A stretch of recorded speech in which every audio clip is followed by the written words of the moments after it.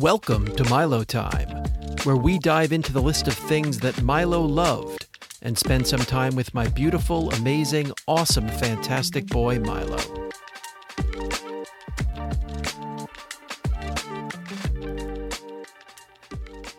Welcome to another episode of Milo Time. Daryl Kessler along with Lisa Cohen. Hiya.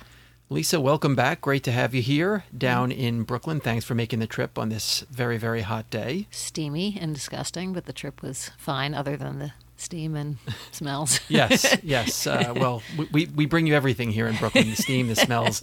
It's real as it gets. So welcome down to Brooklyn, Lisa. I know it's some weeks ago now, but we missed you for Milo Day, which we celebrated in Prospect Park. I was really sad to miss it, but you gave me a few details. Sounded like a big success, but tell me more. It was a huge success.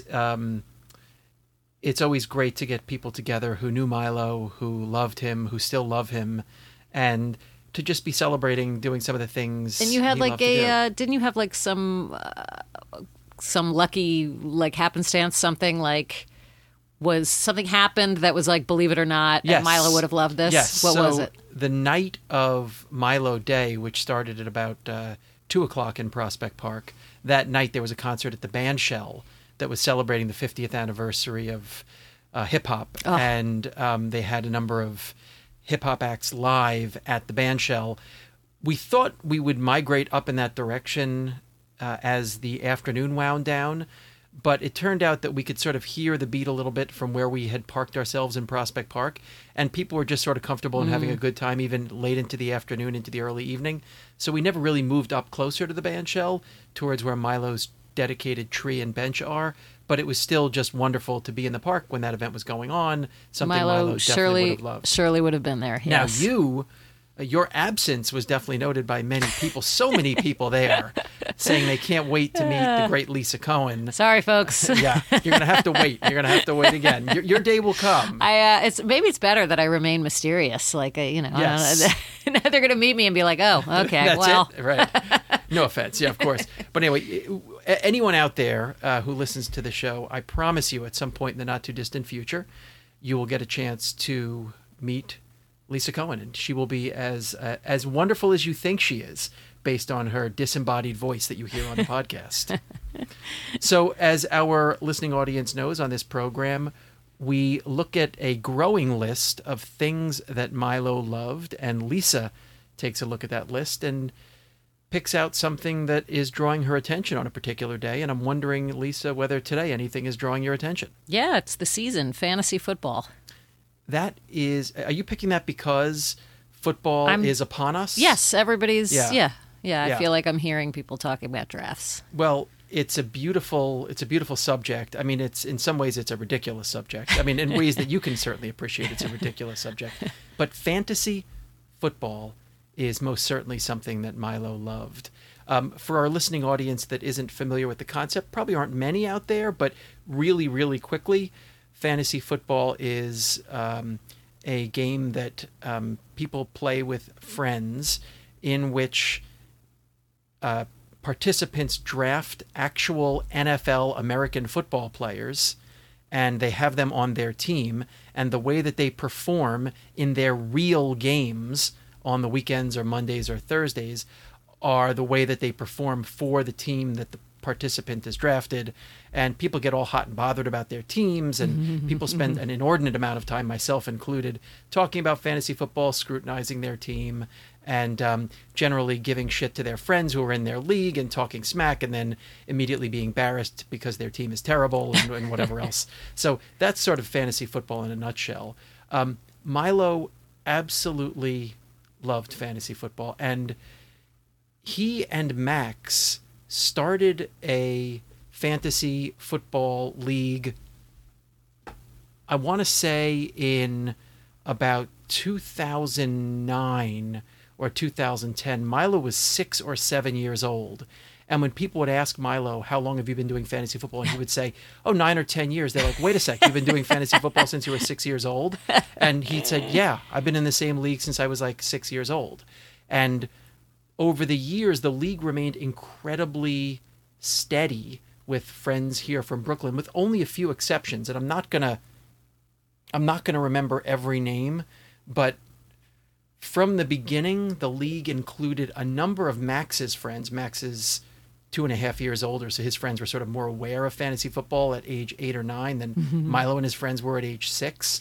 But So Alex Nobel, Max, Martin Nachsin, whose name has certainly been mentioned here a couple of times, Dove Kaufman was in the original league, Charlie Cardello, Luca Lotito, I think was in the original league, maybe James Riordan. And then there was Milo and his friend Ben Muchnick. And over the years, I want to say that Charlie Nachsin joined the league, and then Luca left, or James left, and Philip Bernstein jumped in. Anyway, the names I've just mentioned, if I've missed someone, I'm really, really sorry. But with that small number has sort of comprised the league for the last, now it's almost 15 years, and they've been together that long, and it's been a great league and a very persistent league. And in a very touching gesture, last season, Max's great friend J.J. Jeffries took over Milo's franchise and kept the name as it was, the famous Brooklyn 36ers. That was Milo's team name. Let's talk about what that. Where did he get that? Milo always loved the number 36. I don't know why, but it was his jersey number in travel baseball. Huh. But it was a number he requested, and why he requested the number 36 when he was 9 years old, I don't know. But he always Probably loved the some number math 36. reason. Yeah, maybe some math reason. I mean, Yeah. it's a square root of 6. Is that right? It's been a while. 6 times 6 is No. 36, right? Yeah. It's the square of 6. It's Yes. the square of 6, not Yes. the square root of Yes. 6. I think it's probably a little more complicated than that. Yeah. Knowing Milo, but Knowing Milo, maybe good more guess. than that. Yeah. Any of you fellow math students out there who can explain to me why Milo loved the number 36, please check in on the podcast. I'm sorry, on the Instagram page for the podcast at Milo Time Podcast. But he always loved the number 36. He named his team the Brooklyn 36ers.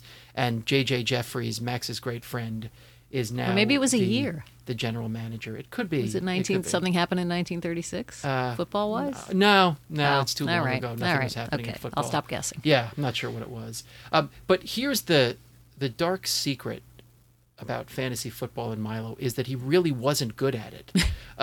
He really wasn't good. And every year, and this happens with a lot of But fantasy isn't there a lot of football luck owners. involved? There's definitely a lot of luck. And football in particular, it's a lot of it depends on how many injuries you have and the vagaries of a football season and weather and all that other kind of stuff. But over 12, 13, 14 years, if your team is always not good, there are probably enough transactions there to suggest that at least once or twice things might have fallen your way. Now, it's not certain, but Milo, maybe I shouldn't say he wasn't good at it, and rather I should say he wasn't successful at it.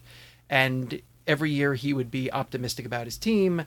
And there were like 3 years in a row when his first round draft pick had a season-ending injury the first week of the season. Ugh. And his team rarely made the playoffs and wasn't very good. And I often wondered whether it was just, like you say, chance, or whether there was something about an endeavor that required you to think about vagaries and sort of in a different nonlinear way that just didn't work in his brain. That's probably overthinking it a little bit. He probably just misvalued players in a way that he did over and over again. He had certain players that he loved very much and he would draft all the time. He always drafted the great Julio Jones. He loved Jarvis Landry.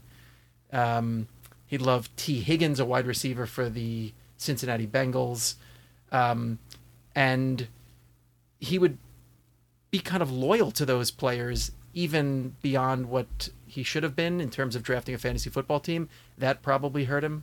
But the sort of incredible thing is that the last year Milo did fantasy football was the 2021 season, which ended in December, which was 4 months before he died.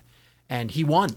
Wow. He won the league. Awesome. The last year Oh my God. he was in it. That's great. And it was sort of incredible. And the final was played in December, and Milo won it. And again, we didn't know, certainly at the time, that it would be the last time that he would play fantasy football, but it was joyous in the house sure. when Milo won, and it was great. It was really a nice thing, and I think my guess is there were a lot of people in the league rooting for him, of course, even though they were competing against him, and certainly were fielding teams designed to beat his team. But it was a really nice thing for him. I do have so many memories of fantasy football in our house. You know, I have a question. Did he understand it immediately? Like even at age 6, was he just sort of moving things around, or he really understood? No, he definitely understood. He knew how to draft a team. He knew. Yeah, he knew what he was doing. He knew what he was doing. They did. Yeah, he knew football. Yeah. He was a big sports fan. It wasn't throwing darts at a board. He wouldn't have participated just for the sake of being in the league, because none of his other friends were doing it at that age. I think having Max around and some of his friends involved gave him sort of a jump start, a head start, and it also gave him a league to join because it was a block of Max's friends who were looking for a couple of other guys. I think that's the way it sort of started. So he and Ben Muchnick, and then shortly thereafter, Charlie Nachsin got into the league as well. But, you know, Max and Milo were together in this league, and in our house, when they would play against each other, you play head to head against another team. It was always like very stressful for Alana in particular when the boys would play against each other. You know, not that long ago, in the U.S. Open tennis tournament, Ben Shelton and Frances Tiafoe, two of our favorite tennis players, played against each other. And it was so awkward on the tennis court, and then it was awkward in our own home when those two played against each other because we love them both so much. And a more extreme version of that was when Milo and Max would play against each other. Of course, you don't want anyone football. to lose. It's like, you just want, I don't know, it's like, it's such a mundane, silly thing, but they cared so much about it, and the idea of rooting for one or against the other, you just wanted the whole thing to end up in like each team scoring a record number of points and ending in a tie. But Alana would like really sweat it out when they were playing each other, and like to the point where there was one season, I won't get the details exactly right, there was one season when Max and Milo's game went into the Monday night game, and it was like a school night, and they both went to bed, and Alana like stayed up and watched the Monday night football game, and ended up waking up both of the boys to tell them how it went. It was really an unbelievable result, and as I recall, I think Milo won that game on some like crazy play. It was like a blocked field goal or some nutty play like that. It was very memorable, and those were really fun and stressful times, of course, too. I do remember also the boys all the time saying, well, going into the weekend, I want to end up with 2 of 3. I want to win 2 of my own flag football game, the Jets game, and my fantasy football game. They would judge the success of the weekend based on whether they ever go 3 for 3?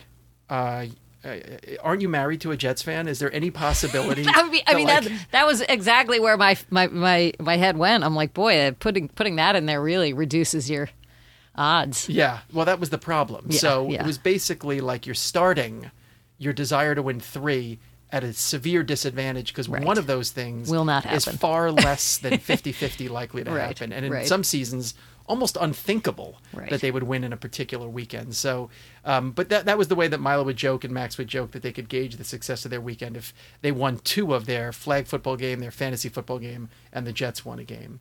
And then we talked on the program before about what a joy it was to have the boys' friends over here for Sundays. And a number of the boys who have been on the program have talked about how much fun it was to be here. And I love to whip up a huge pot of meatballs or chili. And the piece of that made it special too was there was this fantasy football league that I've now mentioned to you, but each of the boys also did a second fantasy football league with just a different group of friends. So between their multiple fantasy football leagues, there would always be people here who were playing each other in fantasy football and tracking games. And to walk into our living room with the football games on and the Red Zone, which is a channel that allows you to watch all the games at once, and all these boys have all these interests in the games themselves and then in particular players, it was like a hornet's nest for like 9 hours during the day of like kids screaming at each other, sweating, yelling, making fun of each other, talking eating shit, chili, eating meatballs, again sweating, coming, going, the doors open. Yeah, it was just awesome. It was just so great. And you know, as I've said many times, I'd be a much smarter and more thoughtful and more knowledgeable person if I weren't such a big sports fan. How much time I've wasted watching sports in my life. But the truth is, you know, stuff like that in that event, bringing people together that way as sort of a focal point, and then the kids having that fun and me being sort of on the fringe of it, which is where certainly the boys would keep me, but I was happy to be part of it, was just, you know, wonderful stuff, and good for them too. I mean, really, really good. And they had extremely, extremely memorable times. And fantasy football made it all happen. I do have to mention one other thing. Milo and I, this is just a weird quirk. Milo and I had a team. We've talked a lot about athletes on this game, and we had a team that we called the all Rob Housler team. Rob Housler was like this just sort of big, thick Caucasian tight end. And he was like a prototype for this type of tight end in the NFL who stuck around year after year, barely contributed at all, but always seemed to find a job. And we had a team of tight ends we called the all Rob Housler team. And every year we would induct another person into the all Rob Housler team. And I just have to mention a few names for those fantasy football players out there who will remember some of these names. Again, these are members of the all Rob Housler team. Just sort of, I'm sure in the football sense, they were not do-nothing tight ends. In fact, I'm sure they were phenomenal athletes and great NFL players. But from a fantasy perspective, just another guy on the waiver wire. There was Rob Housler himself. There was Kyle Rudolph was a member of the all Rob Housler team. There was Scott Chandler on the all Rob Housler team. Cameron Brate, despite his Harvard education, definitely a member of the all Rob Housler team. And I got to mention one other, probably except for Rob Housler himself, the charter member of the all Rob Housler team is Marcedes Lewis. He's the Rob Housleriest. He's the Rob Housleriest of the even more Rob Houslery than Rob Housler. This guy, more than once, it was a running joke between Milo, Max, and me. He would like disappear from the NFL for like 2 or 3 years, and then you'd hear his name in a game, and you'd think to yourself, that guy retired like 3 years ago. How is he still playing? And we would kind of look at each other and we'd laugh like, Marcedes Lewis had a catch today. I mean, that guy has been playing for as long as the kids were around. Good for him. Incredible. Yeah. Anyway, I know it's not really technically fantasy football, but it did come to mind. The all Rob Housler team, and what a joy it is to think about. Good times. Well, that's all the time we have on this episode of Milo Time. Join us again next time when we one more time look at the list of the things that Milo loved.